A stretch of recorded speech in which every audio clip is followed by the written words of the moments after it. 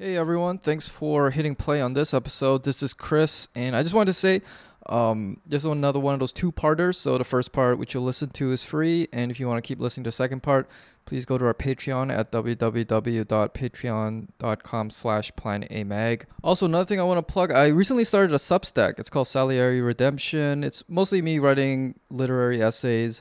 It's not really necessarily Asian American, so it's not really Plan A related, but if you like my writing before, it'll have similar ideas and themes. So I'll put a link to that in the show notes. Would really appreciate it if you check it out. And here's the episode. I've learned that death is not the end. I can help you.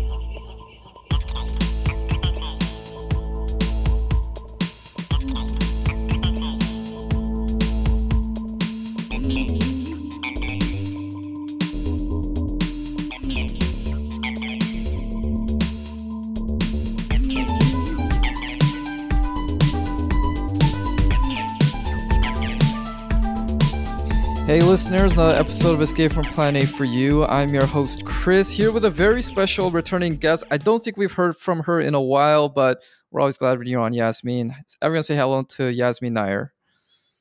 Hi everyone, it's such a great pleasure to be back. Thank you for having me on again. Yes, and we're so glad to have you back. Teen was 50-50 on joining us. Unfortunately, he's a little busy tonight, so it'll just be the two of us. Yasmin, I mean, some people might not know who you are because they didn't listen to the last episode you're on, or they haven't had the pleasure of reading your pieces. Would you mind giving a quick introduction about who you are and what you do? Sure, I'm a writer, activist, academic-y, one of those multi-hyphenated people. I live in Hyde Park, Chicago, which is quite literally the birthplace of neoliberalism, and which is actually what I write about a great deal, among many topics, including gender and sexuality and capitalism and so on. And yeah, I have a website which we can link to later. But yes. YasminNair.net. That's it's the address. .com. Yeah, YasminNair.com. Oh, okay. Did it used to be .net for some reason? It used to be .net. Okay. Yes. I knew I wasn't Has crazy. it been that long? Oh my god. How did we even first meet? It must have been through Twitter, because I'm trying to remember. Right? Was it through Trevor? Was it through T? Oh, Twitter. I said. I mean, it's probably both. He was probably on your pod or something, and we just happened to. I think I was on his pod. Yes. Yeah. So actually, that's relevant to what we want to talk about exactly. today. Twitter as a communicated, community building tool, possibly. Right. Anyway, I want to have you on because recently I stumbled upon something you wrote, which actually came out late last year. I kind of regret I didn't read it earlier, but it was entitled "Twitter is Not Your Writing Life." And I mean, do you want to give a quick summary about what it is, and we can delve deeper into it, because I think it's very applicable to kind of, everyone who ever has or wants to write on the internet these days. Sure, and I think it was actually even written before Twitter blew up, or began to implode. I'm not quite sure what the term is. Yeah, October 5th, 2022. Right, I think there were rumors about a Musk takeover, but back then no one took it seriously. Right. And what it is really about was my observations about a certain kind of writerly life that people have been constructing for a long time. And my piece is really just a caution to those who want to become writers or who want to remain writers, that Twitter is not where you exercise and flex your writing, whether you want to call it muscle or creativity, whatever you want to call it. And I think that Twitter actually makes people worse writers than they are. And I think it's also a commentary on how people mistake Twitter for a zone of influence and for a zone of community building. And I think Twitter is useful. Even now, I do find Twitter useful. I also know from my own experience, the experience of some of my comrades, for instance, I wrote a very long piece about that Twitter can be a complete hellfire of spite and toxicity. But Twitter is also how you use it. But I think, unfortunately, a lot of people think that Twitter is where they can write and that they can sort of demonstrate their writing chops. And I think it actually turns them into worse writers. So it's an essay that's a cautionary piece about how to be a writer. Really, it's actually it's part of a series that I'm working on about writing and what it takes to be a writer.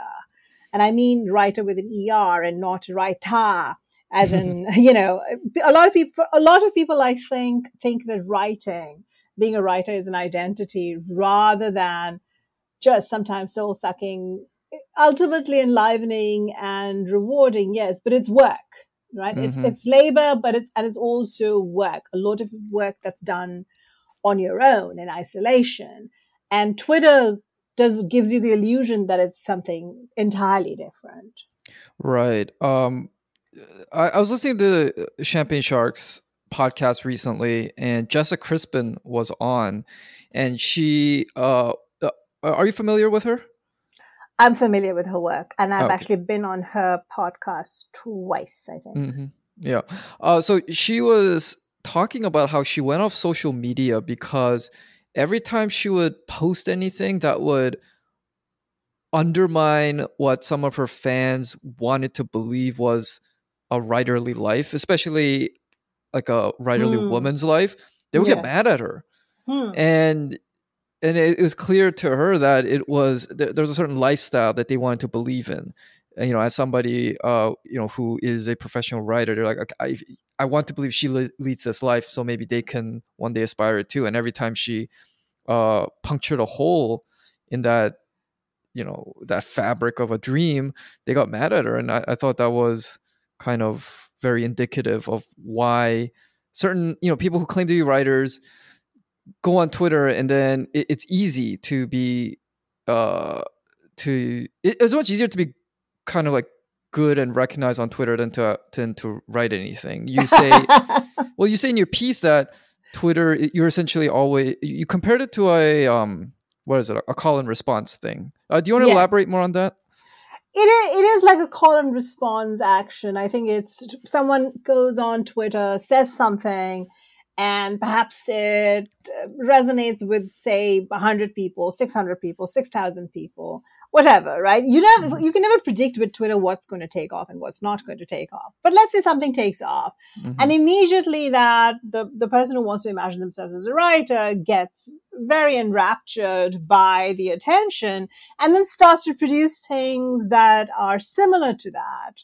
And then they develop a certain kind of quote unquote voice that's perhaps, and usually on Twitter, you either become well known for being one of those nasty, snarky people, or you become well known for being, deeply thoughtful in an incredibly fake way that we can all recognize, right, from 100 yards away. But it's often one of those two voices that are most popular. There are, I think, we can talk later about other successful, I think, sort of worth following Twitter accounts. But for now, in terms of achieving instant virality, you have to be in one of those two modes mostly. And that's really damaging. And that is what I mean by the call and response, which is someone it's actually also an addiction in a way. It's an addictive form of sending things out to, 4 billion or 4 million, whatever. However, what is it? I can't remember now. 300 million, actually, I think, right? I think you cited that number, but you said it's clearly bogus. Yeah, I cite the number. Yeah, it's completely bogus because I would say that 95% of, and I think there are pieces that have actually looked into this, and it is statistically true that the vast majority, in my estimate, about 95% of Twitter accounts are fake and/or are just just sort of just sitting there. Someone opens a Twitter account, thinks, oh, I'm going to be a famous Twitter person. It's just too much work, and the account lies fallow for months and years, and they just sort of disappear. So that's really and yet those are, as I've shown in the essay, unfortunately, there's a small minority of people, often very toxic, vile people who control the discourse. And that is where I think we really fucked up in letting Twitter become so quote unquote powerful. It's a fake kind of power. But yes, it's all in this in this loop, as it were, right? And then can I send something out? Is someone going to respond? Oh, look, someone responded to my sarcastic note about X person. Fine. Let me keep doing this, which is why, for instance, a lot of people go after Trump, or are they, is he back now? I can't keep track. No, I don't think so. I I think think he was he invited, decided, but right? He decided, which is hilarious. When Trump tells you he wants nothing to do with you, that's really apparently, sad. I mean, I'm sure you didn't watch it, but you know that recent CNN town hall. I heard that he was still trying to pump up Truth Social, which I admire his tenacity in trying to make it happen when it clearly isn't. No, but I admire Truth it. Social goes the way of what was that? Tidal, right? Tidal was supposed to be the alternative to Spotify, and so on. Oh yeah. Remember that? Yes, Totally. exactly. I mean, no, that's Right. I mean, it's that, people always try to set up alternatives to these big things, and they don't usually work for various reasons. But yes. Speaking of alternatives, like, what's your forecast on Blue Sky? I mean, you've surely heard of it, right? Oh, absolutely. I'm going to write a short piece about Blue Sky. Probably, actually, I should probably just publish it tomorrow, because Blue Sky it reminds me of these people who go to try out New Year's Eve in Manhattan, and they're determined to get into this club that everyone claims is exclusive, and it's cold outside, and then if they do get in, the champagne is shitty, no brand, and there aren't any celebrities. That's the Blue Sky, the clamor to get into Blue Sky reminds me a lot of sad, desperate people trying to get into a club on New Year's Eve, really. So, but it might be, I don't know, right? I mean, who knows? Perhaps Blue Sky will take off. But they said the same thing about Mastodon. Is that how you pronounce it? That was the big dinosaur. Nobody was buying that. Geez. I was once on a perfume Mastodon account, or whatever you call it, and they were very nice people. Because I'm really into perfume. I'm really into perfumes. Yes. Oh, exactly. Okay. So it is what it sounds like. Okay. Yeah, exactly. So I love scents. I love the history of scent and so on. And these were all very nice people. But it was like getting lost in a labyrinth that went vertically and horizontally. And you were like, where's the string? How do I get out of this tunnel? It's a strange, weird thing that's, very engineered, right? Run by sort of people who, it's a bit like the difference between Mac and what's the other thing? PC? Yes, thank you. It's, for me, I'm a Mac person. So anyway, I don't know. I don't think anyone knows. I think right now, Blue Sky has these quote unquote big accounts, right? Like AOC and all these quote unquote big names have migrated there. It doesn't seem like anything particularly interesting. And it seems like it's drawing the same incredibly toxic people over. So I'm not quite sure what the migration is about. Perhaps that it's a more stable network, but I don't know if that's likely to be true. Totally a tangent, but since you're such a fan of perfume, have you ever read the novel Perfume by Patrick Suskind? No, I think I saw the movie and I was not impressed by the movie, but I'm told the book is better, as often is the case, sadly.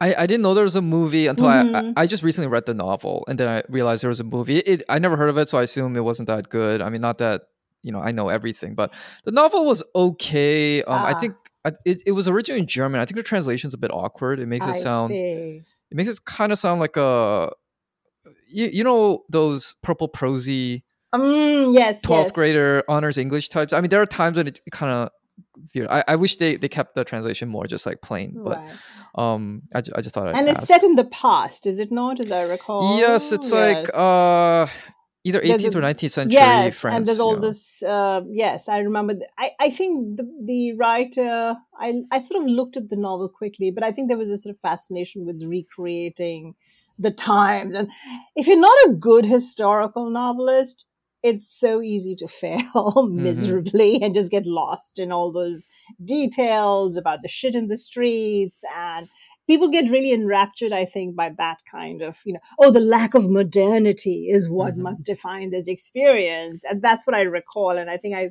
got a little bored with it. Mm-hmm. But I Yeah. did see the movie, and I didn't think the movie was particularly great either. Yeah. Anyway, Also, it's like a movie. How do you show scent in a movie? I mean, it's hard enough to describe it as it is. right, It right, seems very difficult to do. It's just yes. weird. The guy just like sniffing the air all the time. He just looks like a pervert. I mean, he is a massive pervert. But anyway, so the whole Twitter thing. I mean, just like I become very kind of obsessed with this topic because on one hand, Twitter is. I mean, I've never really hated Twitter, but I know how I've always viewed it as like this dangerous time suck. I always kind of kept my distance from it, even at when we were most engaged with it. But I also have to acknowledge that not only do I owe a lot of, Mhm. or do we owe a lot of like Plan A's success to it, but also a lot of the friends I have now, and the ones that have become like real life friendships, I met off of Twitter. So I do, as easy it is to laugh at. Remember when Elon Musk bought Twitter, and you had all these people, kind of like journalist types all crying about this is like the end of the world, goodbye cruel world, adios, and saying I never would have got my start if not for Twitter. As easy it is to kind of mock those people, it is true in that it was a way for a lot of people to come together and find people that they never otherwise would have met. So I'm just wondering, because like these days it just there. Did you see that recent thing about like Jamie Foxx's imminent death being a hoax? Well, yes, and there have been lots of those sorts of hoaxes. I forget who the Right. other actor is. There's another actor who's constantly being killed off, and I can't remember the poor man's name, which is probably a good thing. But yes, I mean, this is quite prevalent on Twitter, isn't it? Killing off people before they're really dead. But I think in terms of community, I think that may also have to do with a certain time period, perhaps. I had that experience with Facebook, certainly, where, I, for instance, found my friend, my very dear friend now, Ryan Conrad, who's the co-founder of Against Equality, and whose idea Against Equality was originally really. And we worked together on the project. And then we worked together on a whole book for a whole year before we even met. Mm-hmm. And I think that time of possibility no longer exists, because I think it's not only Twitter, I think social media has changed significantly. Jacob Silverman has written about Facebook and social media, and he points out he's, I think he must be in his 40s now.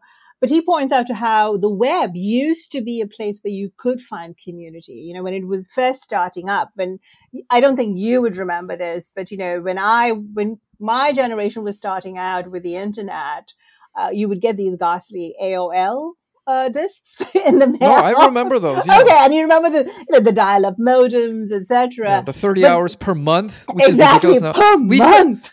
We spend 30 hours per day now. I know, right? Exactly.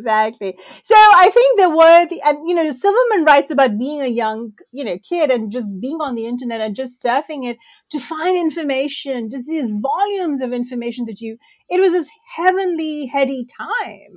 You could find information, you could find chat groups that weren't all creepy, and you would find communities. And then, you get the migration of that from that to, for instance, things like Tumblr, which then ended up also becoming sadly rather toxic.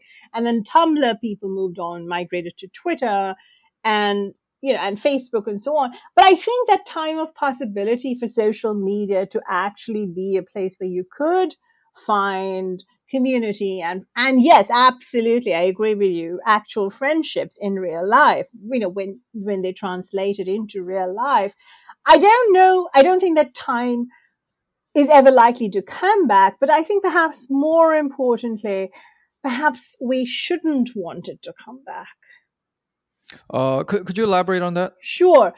I think we have exhausted the potential for online communicative platforms to actually offer modes of community that can be enriching and productive and non-toxic.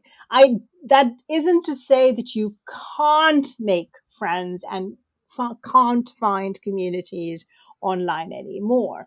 But I think you will perhaps the issue is also that you have to be much more deliberate, which is fine, but also that you really have to be very cautious about how you go about that.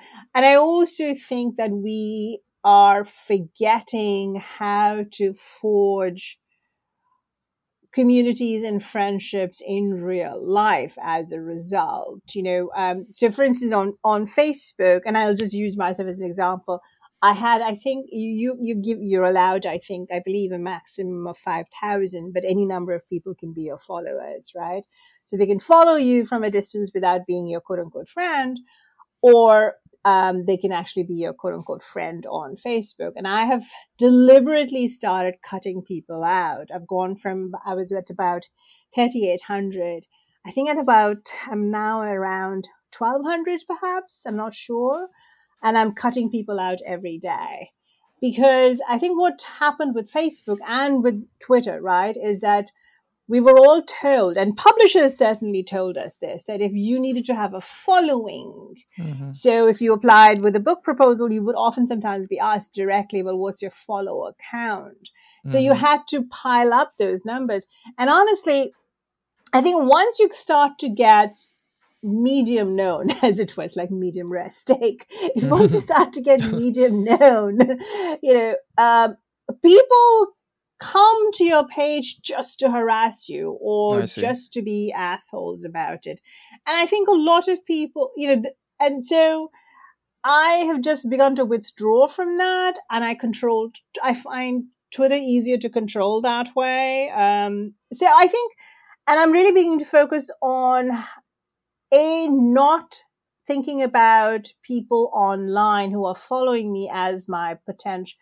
They may read me sometimes, but I don't think those are the people, first of all, who buy your books. And I think that's really important to be crude about it. If you're thinking about, as a writer, if you're thinking about getting your work out, it's much more difficult to do that really on Twitter, on any kind of social media, just because of the algorithmic problems, right? And because they change, they don't make any sense, etc. So you really need to start thinking about how to directly communicate with people through different means. That's one thing.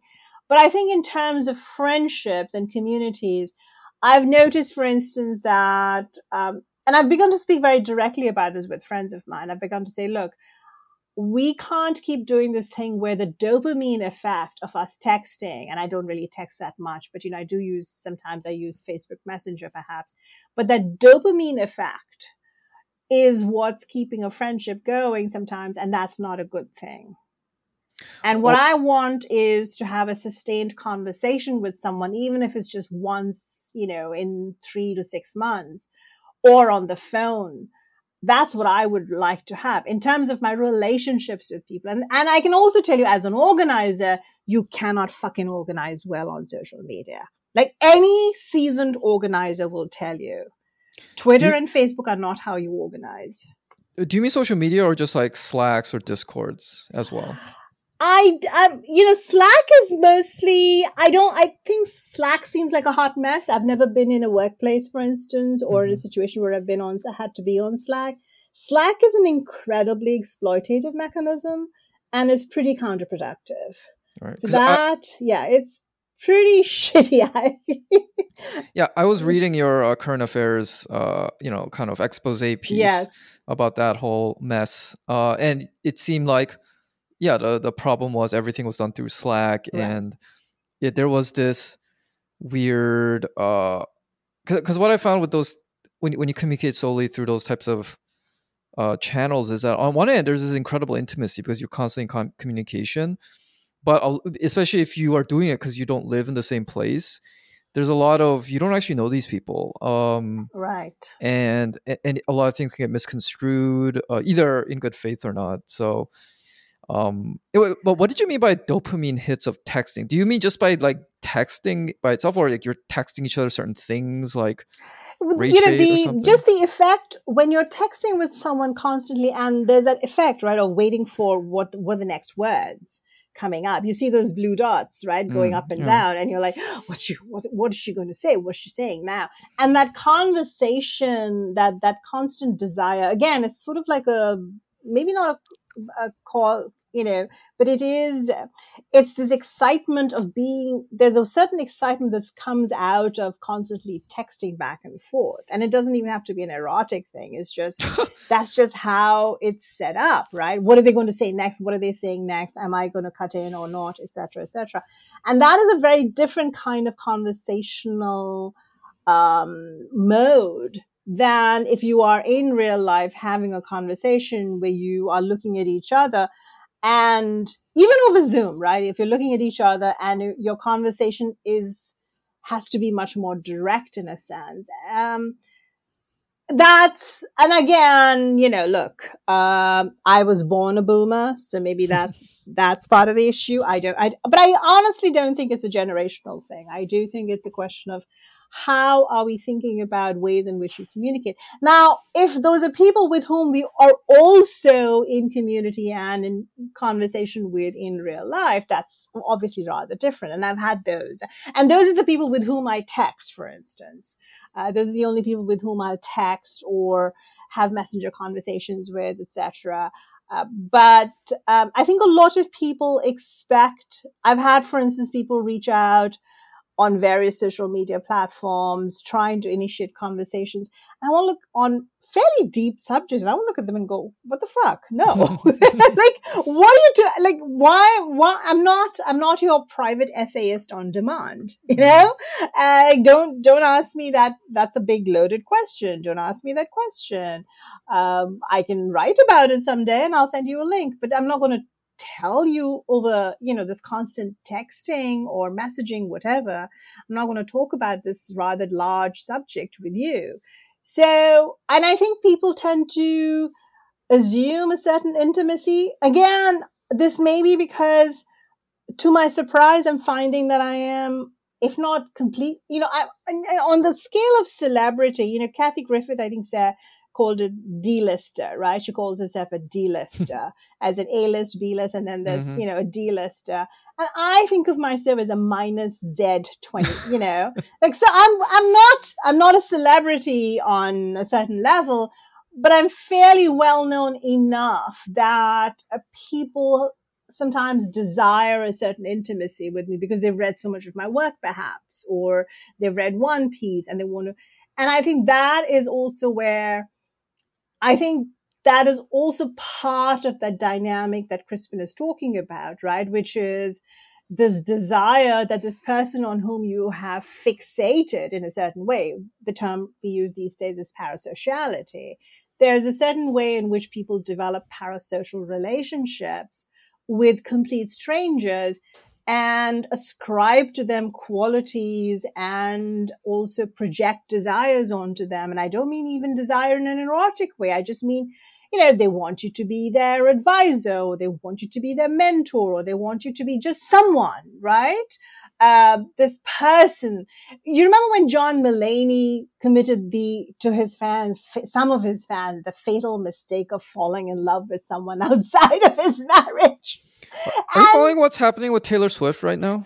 No. It's like that times it's a the million. Same thing, right? Oh my goodness! What has she done? Tell me more. So she's apparently dating Maddie Healy. Oh yes, yeah. So like, John Mulaney is like a fairly well-known comedian. Taylor Swift is like, a goddess. A zillion times, right? Well, she has her Swifties. Although that's also an interesting dynamic, because I was just listening to actually a discussion on LRB about Spotify, actually. And, when she left Spotify and then she had to return, because it's not like all her what are they called? Swifties. It's not like they all left Spotify and followed her. They didn't. So I think some of that discussion about what's happening with Taylor Swift is actually also, to be honest, and this is the problem with social media, a lot of it is made up.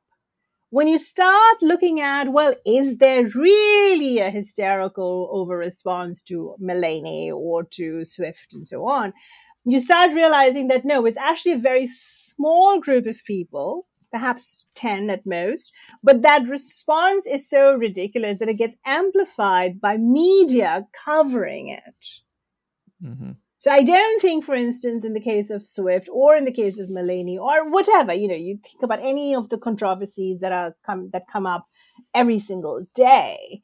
I don't think there is that quote unquote backlash or hysteria or over response as much as what, this is the problem with the buzzification of news as well, or the BuzzFeedication, if you want, right? Mm-hmm. And which is also why, for instance, I'm not mourning whatever the hell BuzzFeed is going to become. Because I think there has been, alongside the rise of social media, there has been a kind of buzzification or the voxification of news and of media to the extent where we cannot distinguish actually anymore between what is actually happening in the world and what we are told is happening. If you look at the New York Times, I think the New York Times, frankly, is by and large, yes, interesting. It does occasional good work, but it's a shitty paper. If you look at it online, it's really a blog. It's a blog much more than it's a newspaper. So, The Guardian is the same way. I will say I was listening to The Guardian's 5-part series about money and the monarchy, and it's pretty good. It's really amazing. And they actually did uncover actual data and figures in terms of how much the king actually makes. And it turns out to be almost $2 billion, which no one had ever surmised before. So it does occasionally good work. But The Guardian is really a hodgepodge. It's a blog, right? It's mostly opinion. And if you go to the New York Times or The Guardian, you never know, right? Because it literally, if you leave the page for, say, 2 minutes and you return, it's an entirely different page, which tells you that there's no way to know what's actually happening and what really matters, either to the New York Times or to the readers who are driving the up and down motion in terms of what goes on top and what goes below. It's often very difficult. I will, for instance, I get notifications about the Times every day, right? All the time, as you know, right? It's a constant set of notifications. And if I don't hit that link right then and there, that article bloody disappears. And then I try to find, because I think, wait a minute, there was this thing that happened in Turkey, and I really need to know what is going on there. And then I have to use all kinds of search terms to find it, because it actually disappears. Mm-hmm. Yeah. So that's a problem, because then we have to ask, what is the purpose of a newspaper, and what are we, and I think readers have to take a lot of responsibility for the current destruction of the media landscape. And our fascination, to get to our topic today, right? Our fascination with sites like Twitter and whatever else replaces it is part of that problem, even though I find Twitter very useful in many ways. For one thing, it's the only place right now, I think, that I can get current ongoing research on COVID, which everyone wants to pretend is over. Mm-hmm. Yeah. I mean, this topic also particularly interests me because teen Trevor Bolio from Champagne Sharks. Actually, we all work in the same 2-block radius now. I love it. So we try to meet up about every 2 weeks or so, get dinner after work. That is nice. And I think it's because we all feel that there's this. We're upon this new era, this thing that we did, whether it was Plan A or Champagne Sharks. It was of a time, it was a certain time, and now it feels like we should kind of figure out what this new thing is, whatever it is, and we don't want to be stuck on Twitter just because because I wasn't really on Twitter until we started planning, so I never really knew what it was about. So when you first start out, everything is just maximalist. You're like, oh my god, this is the end of the world. Oh my god, this person is going to destroy everything I worked or whatever. And then you realize a few years later they're gone, and it's like they never existed. Yes, and exactly. Whatever they did, and you wonder why did I care so much about this lunatic? And then some people are still around, but then you feel bad for them because they're still doing the same thing 5 years later.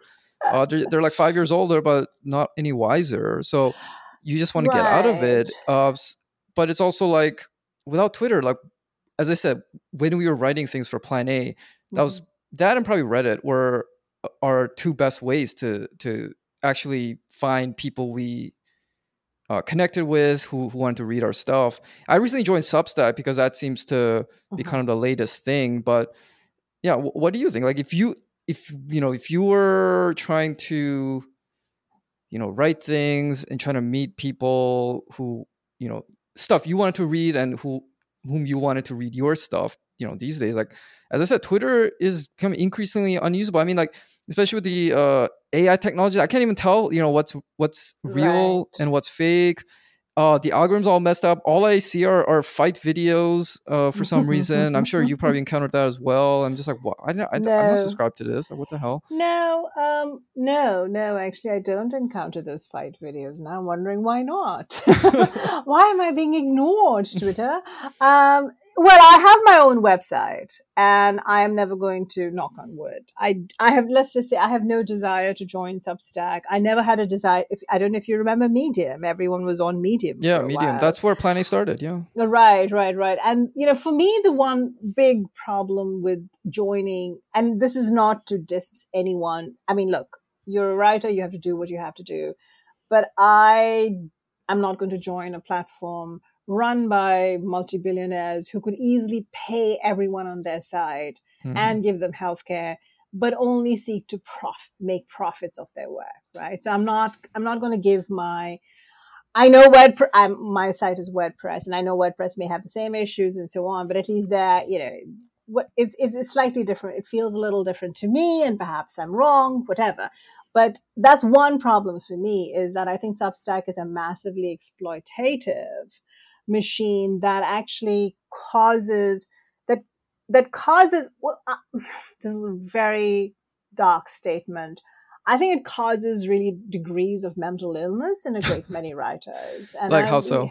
In the sense that I think on Substack, as you know, right, on Substack, there's a certain class of writers, as you know. Yeah, the name writers. Yeah. Mm-hmm, the name writers.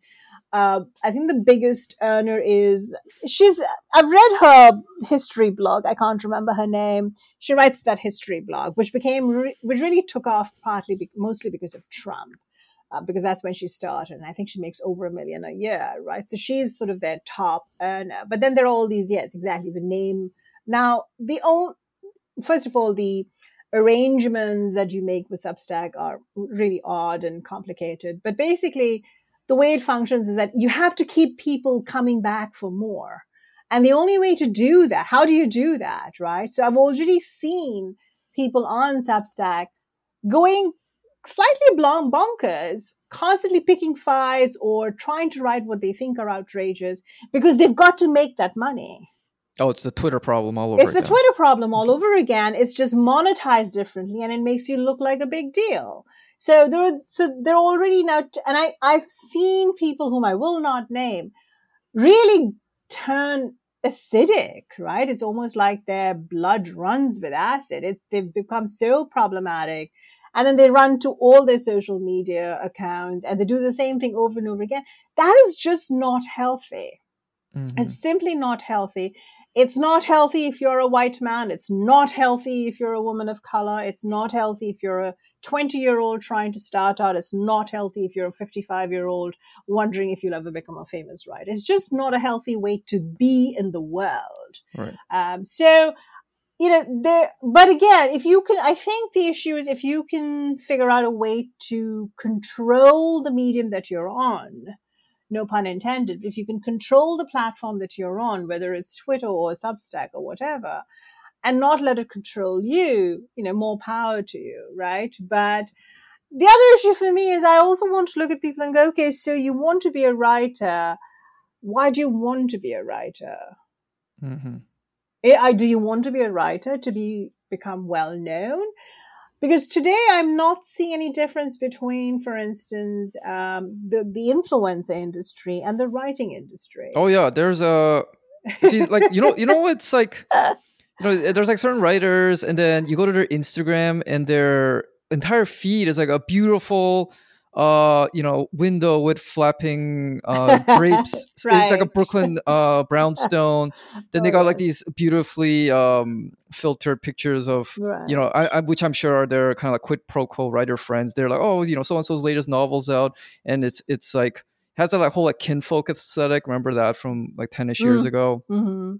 And that's just like an instant, okay, this person now has taken like a negative 50 credibility hit with me, because it's like they're chasing a certain lifestyle, and it's like I think writing has a low barrier to entry, in that you don't have to dedicate years honing some extremely niche technique, like, I don't know, sculpting with mud or some. It comes naturally to most of us at a certain level. And sorry, you want to say something? Yeah, I don't want to fetishize writing as some great craft, but I think one issue is that, for me, is that people think about it. Writing is very low tech, for one thing, right? You don't need very much to start.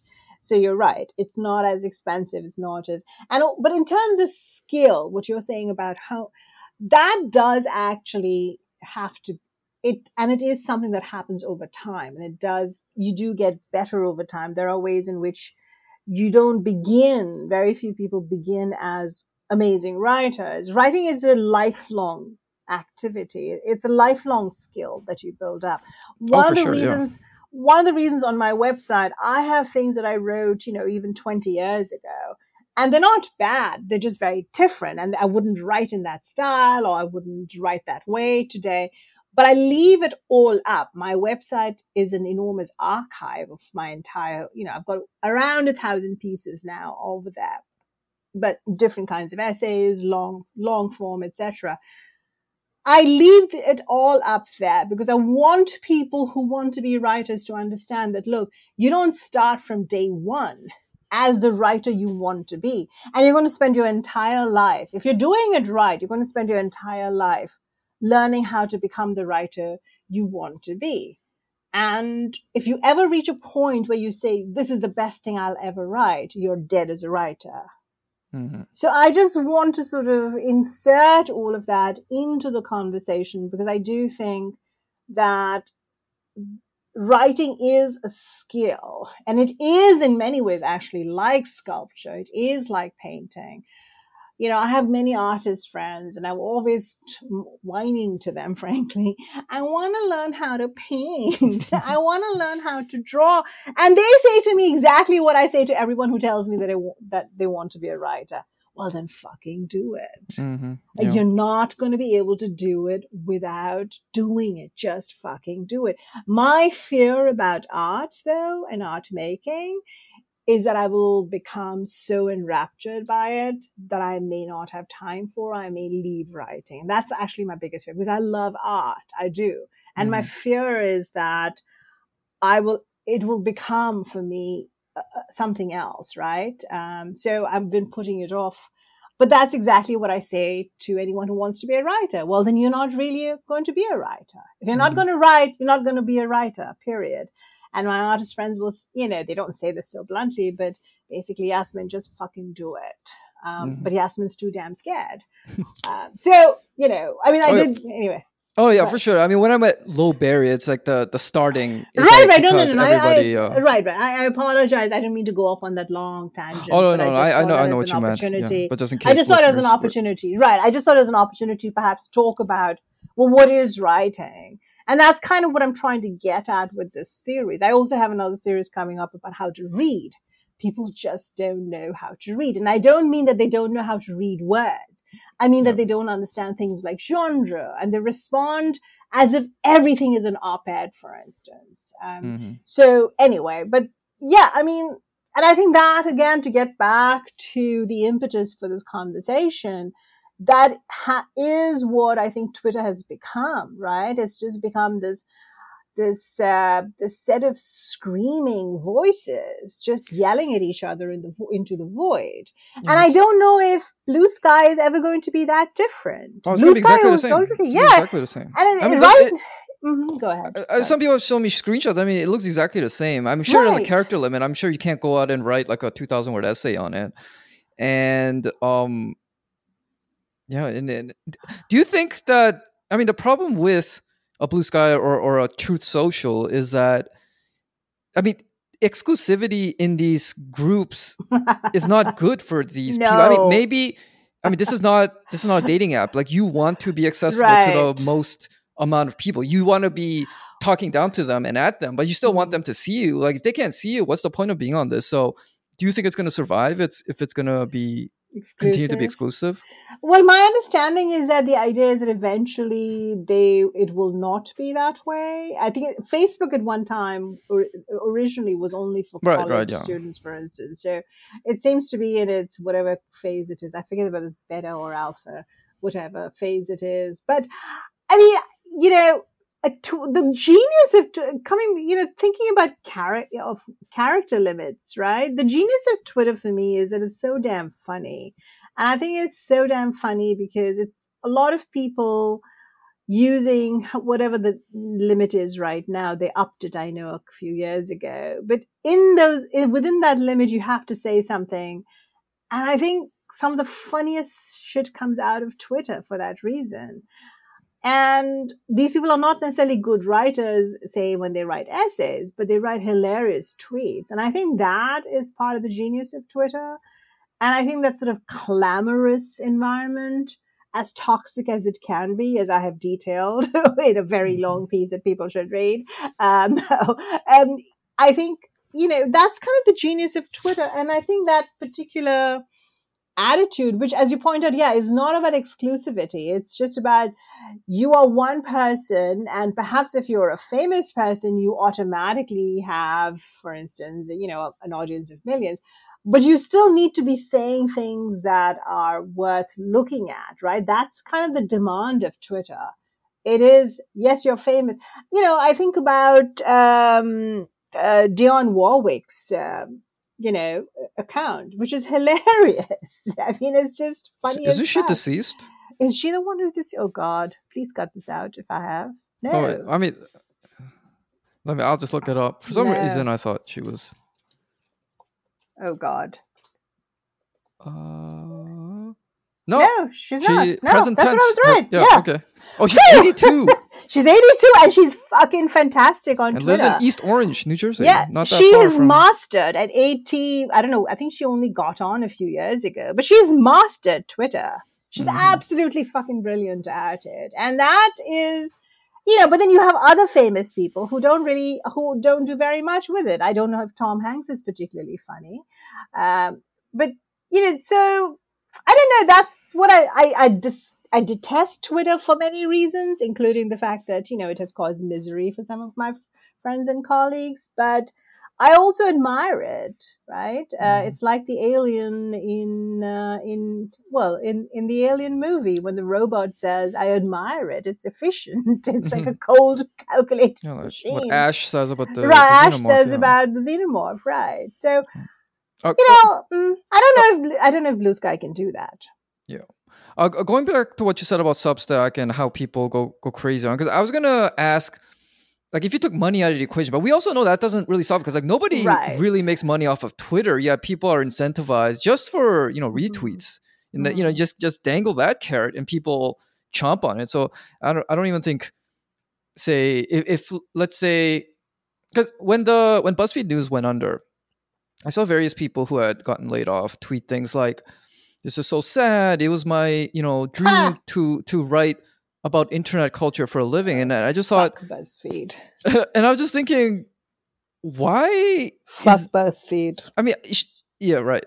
But just the idea that there's a whole class of jobs where all you write about is the latest meme. It sounds like, yeah, sure, maybe there could be like one or two people in the country who can do that, because you'll always have some unicorns. But the fact that the idea that every year thousands of college graduates will have a degree in communications or whatever, and then get hired and aspire for a probably middle to upper middle class lifestyle, writing about meme culture, it sounded like such a just a unrealistic expectation. And my friends and I, some of us have been thinking like, a lot of the writing really sucks, because a lot of these people are beholden to it being their livelihood or like their social circles. It just becomes their entire life. So of course they can't really say what they really want to say, because then they'll just get fired or ostracized. So like, what do you think? Like, do you think that there is the viability of like I know I think you said once in a pod that you can you've learned how to sustain a living now doing writing, but do you think that's possible or even desirable for most people? Well, first of all, I think we need to socialize writing, and no one has brought that up so far, right? Okay. What would it look like if we just, and to socialize writing would mean to socialize the United States. So if we lived in a country where we didn't have to constantly look for this gigantic gold ring, right? In the United States, this is a very particularly American problem, because the problem here is that you either become a famous person in 24 hours and then you hope to monetize. But that's because we have so few safety nets. We don't have healthcare available to everyone. We don't have, housing or food. Everything that we need is dependent on us hustling, right? So we're all hustlers, except of course for those very few amongst us who have money to be comfortable with. The American economy is based on the big hustle. That's not the case, for instance, in Norway or Sweden and some other places where the idea is that, well, you don't, or in France, right? They're rioting in France for 2 years of a retirement, right? Raising it from 62 to 64. And they're rioting for a reason. They're like, fuck you. What we want is not work. We want leisure. We want to not work. Whereas in the United States, the logic is always, I have the right to work, which makes absolutely no sense to many people in many parts of the world. If we had a socialist economy, or we had an economy where our lives did, so much did not depend on us becoming famous instantly, then things would be different. Then it wouldn't just be that we didn't, it's not, for me, it's less about can you take money out of the equation, and it's can we just fucking fund writing already? Can we just fund sculpture? Can we just fund everything in the arts?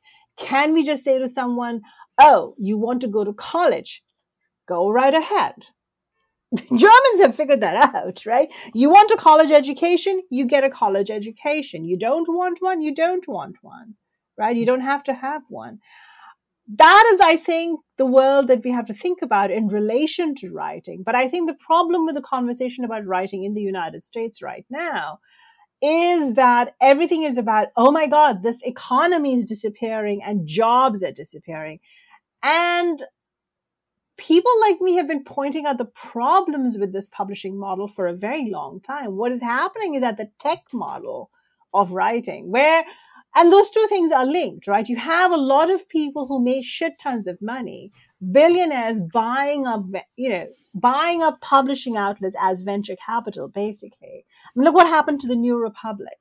It cycled through several owners. So it's not only BuzzFeed, which is online, but it's also, quote unquote, legacy, if you will, legacy magazines like New Republic, right? That have suffered because they keep changing hands because one more venture capitalist decides it's a cute little hobby and then he gets bored with it or it doesn't play well with him and then he dumps it, right? And then the politics take a sudden shift again.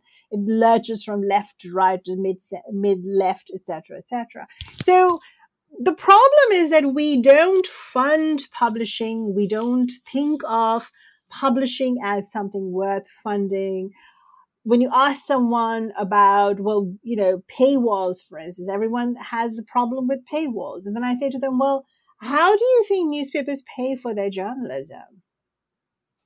What do you think a journalist actually does? And the problem is, I was just reading this N+1. I always get the two mixed up between N+1 and the New Inquiry. And I believe it was the N+1. I wrote this long thing about newsletters, right? The sort of electronic newsletters that you get and the problem with paywalls and so on.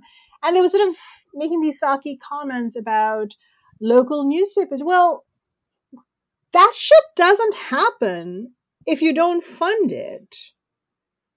I've been a journalist. It takes money, it takes time, it takes talent, it takes skill and so on, but it doesn't happen without money.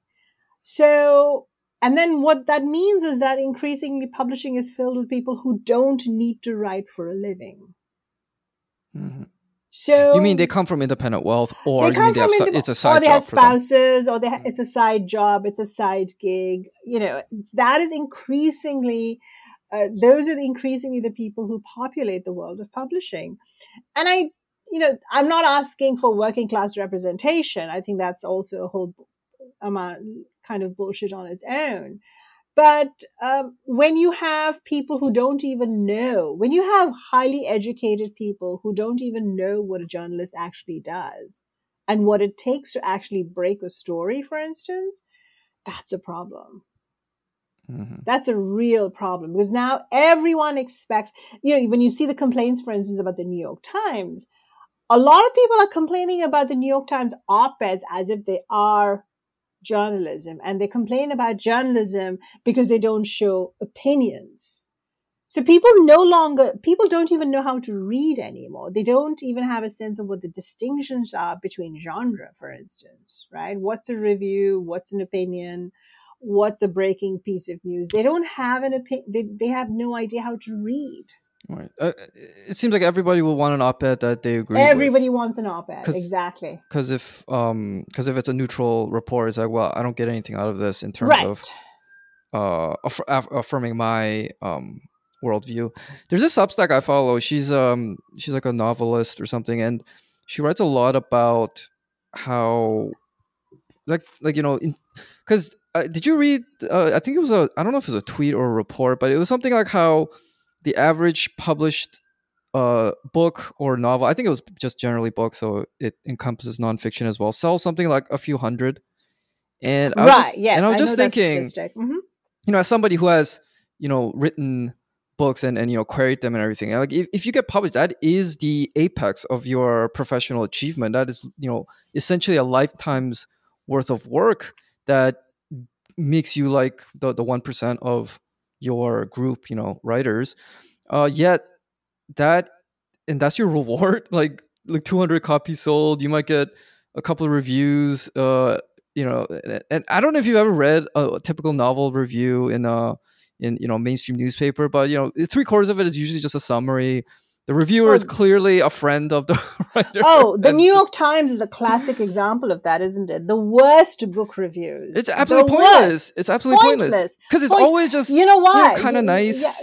Just like, why am I reading this? It tells me absolutely nothing about this book. And you know why? Because the New York Times, at some point in its existence, shifted from hiring professional book reviewers to hiring people who were actually in the field or the world that the writer was writing about. Yeah, it's just like a 400-word blurb now.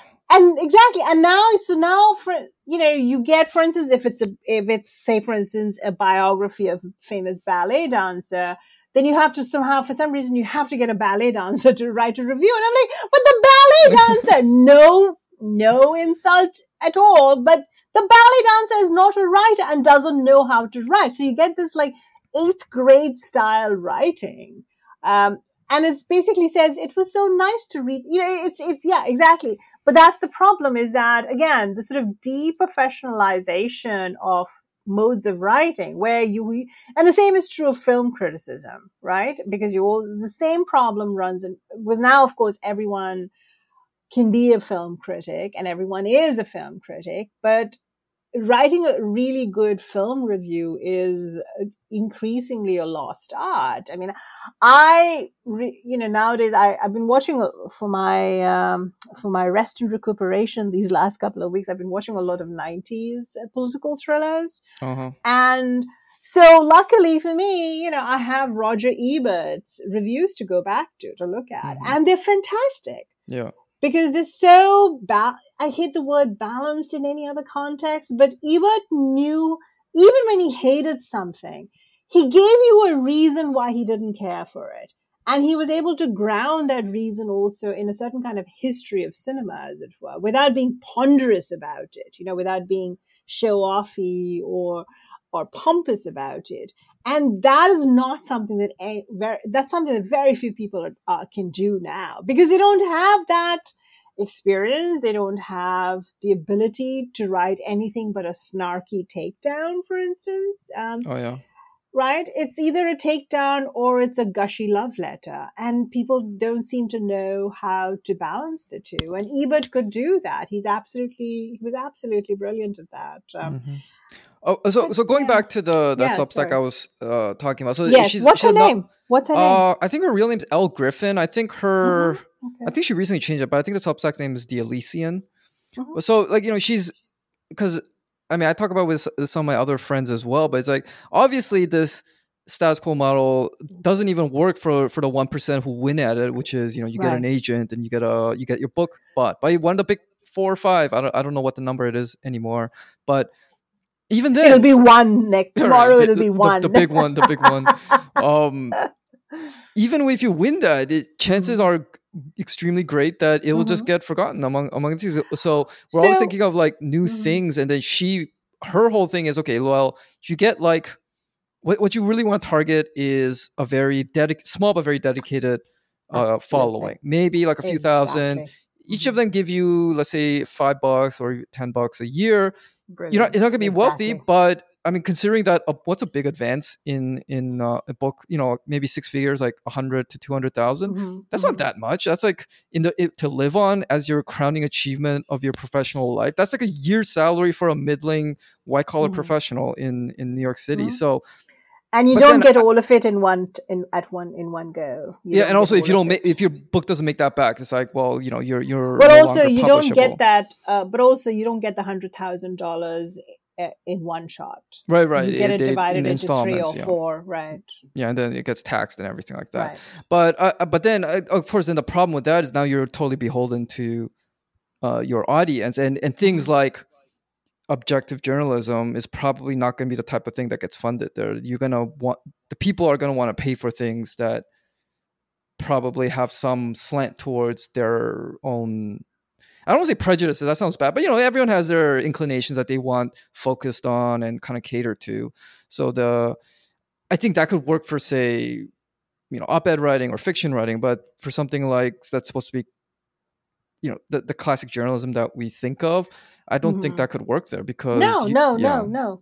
I mean, for one thing, to actually fund journalism is not just that you pay someone to write a piece, right? You also have to have an enterprise, like, for instance, a large newspaper that has, for instance, lawyers that it can hire. mm-hmm. It has people to vet things. It has fact checkers. If you're doing journalism, you need to have all of that. And those are resources that you have to pay for if you want it actually to be done Distribution well. too, it's like you're not Distribution, you're not absolutely. writing Hmm. some very Hmm. specific genre fiction for a Right. dedicated fan base. You're trying to reach everyone as much Which as again, possible. I have to say, if we had funding, if we didn't think that these were things that needed to be funded by private venture capitalists or by large families like the Salzburgers, we could actually have, and again, of course, as you know, right, we all know there are big problems with state funded or state, whatever the term is, um, entirely state operated journalism, of course, can also be a problem in its own way. But if we had a system that we did get funding of that sort and we were given independence, we were allowed to independently report and do journalism, that I think would work. But the biggest, to be honest with you, first of all, she's absolutely right about targeting. That's absolutely right. If you want to just sustain a career like that, that is the way to go. But, for me, the biggest problem really has been writers. What do When you you mean? bring this up to writers and you say, well, what about socialism in writing? Or what if we were all paid more or less, we weren't facing these disparities? What if, and there's a famous writer, I quote him in one of my pieces actually, who suggested that maybe we should just come up, instead of going wildly between, let's say, 0 or 500 to 6 million for Lena Dunham's memoir, which, by the way, did not sell any copies as far as I can tell. But instead of veering wildly between those two numbers, she got 3.6 million, sorry. Instead of going back and forth between those two numbers, how about we just sort of flatten it all out and we say, let's say every writer gets around, I think, for instance, a reasonable amount. If you wanted to just spend time writing, right, for let's say 2 years, a reasonable amount would be, let's say, 150 to 200,000. Perhaps more, perhaps you did it according to the city they were living in, right? You said, oh, you're living in New York City. it's more expensive. Here's what we can do. So sort of like if we did that, instead of just wasting money on, for instance, the writer of Cat Person, whose name no one can remember because all they remember is that she wrote this really shitty short story for the New Yorker. But she got a quote unquote 6 or 7 figure deal. I forget how many zeros were in that deal. And no one bought the goddamn book when it was finally published. Mm-hmm. No one, literally no one has bought the book, at least in the UK. And I don't think people have bought it here either. They made a movie out of it. And apparently even the movie was a big dud. Right? So, Cat Person? Cat Person's, yeah. I think it's coming out. I don't think it's coming out. Yeah. Okay. I think it did show at a film festival, actually. It did already show in a film festival. Then I think they were talking about a series based, and I'm like, how? This is like a franchising. Series? Yeah, they were just franchising the shit out of it. I mean, it was a long short story, but a series? It was a shitty short story. Right. But I guess the point is that, we have to look long and hard at the publishing world, which is just incredibly profitable for the top executives who make millions. And it's not just their salaries. Like if you do the research, you realize it's not just the salaries they pay. They get all these other sort of benefits and so on, but they get paid shit tons of money. But then even in New York City, right? People who are living in New York City, if you're not at that top percentile in the publishing world, if you're, let's say, the assistant, or if you're an agent even, or you're barely making it sometimes, right? So publishing aides, all of those people get between like 50 to 50,000, 30,000. Then no one is making it. So, which is again why so many people in publishing are also people who come from money. Right. Because they don't have to worry about. So they get into publishing, again, because it's sort of a glamorous thing to do. It gives you intellectual cred. You love books, you love reading, and you just love authors, and you get to throw, these great parties at your publisher's expense and so on. So that's the world we're talking about. But, it doesn't have to be that way. I mean, publishing is an extraordinarily corrupt industry. In many ways, that's a whole other conversation. All right, and the whole idea of being a writer and attending fancy parties, it's such a relic of the 80s. It's a lifestyle. I think we're still clinging to this. Oh yes, yeah, the cork snorting male 80s writers, yes, who just I forget all the names. Some of them are dead. yeah. I think the cold hard truth is that we have to accept writing as a much less exciting, picturesque, glamorous endeavor. It's work. It's work. It's work. Yeah, it's work and it's craft, and it's fantastic. If you enjoy writing, and if you want to do nothing else but write, there is nothing else like it.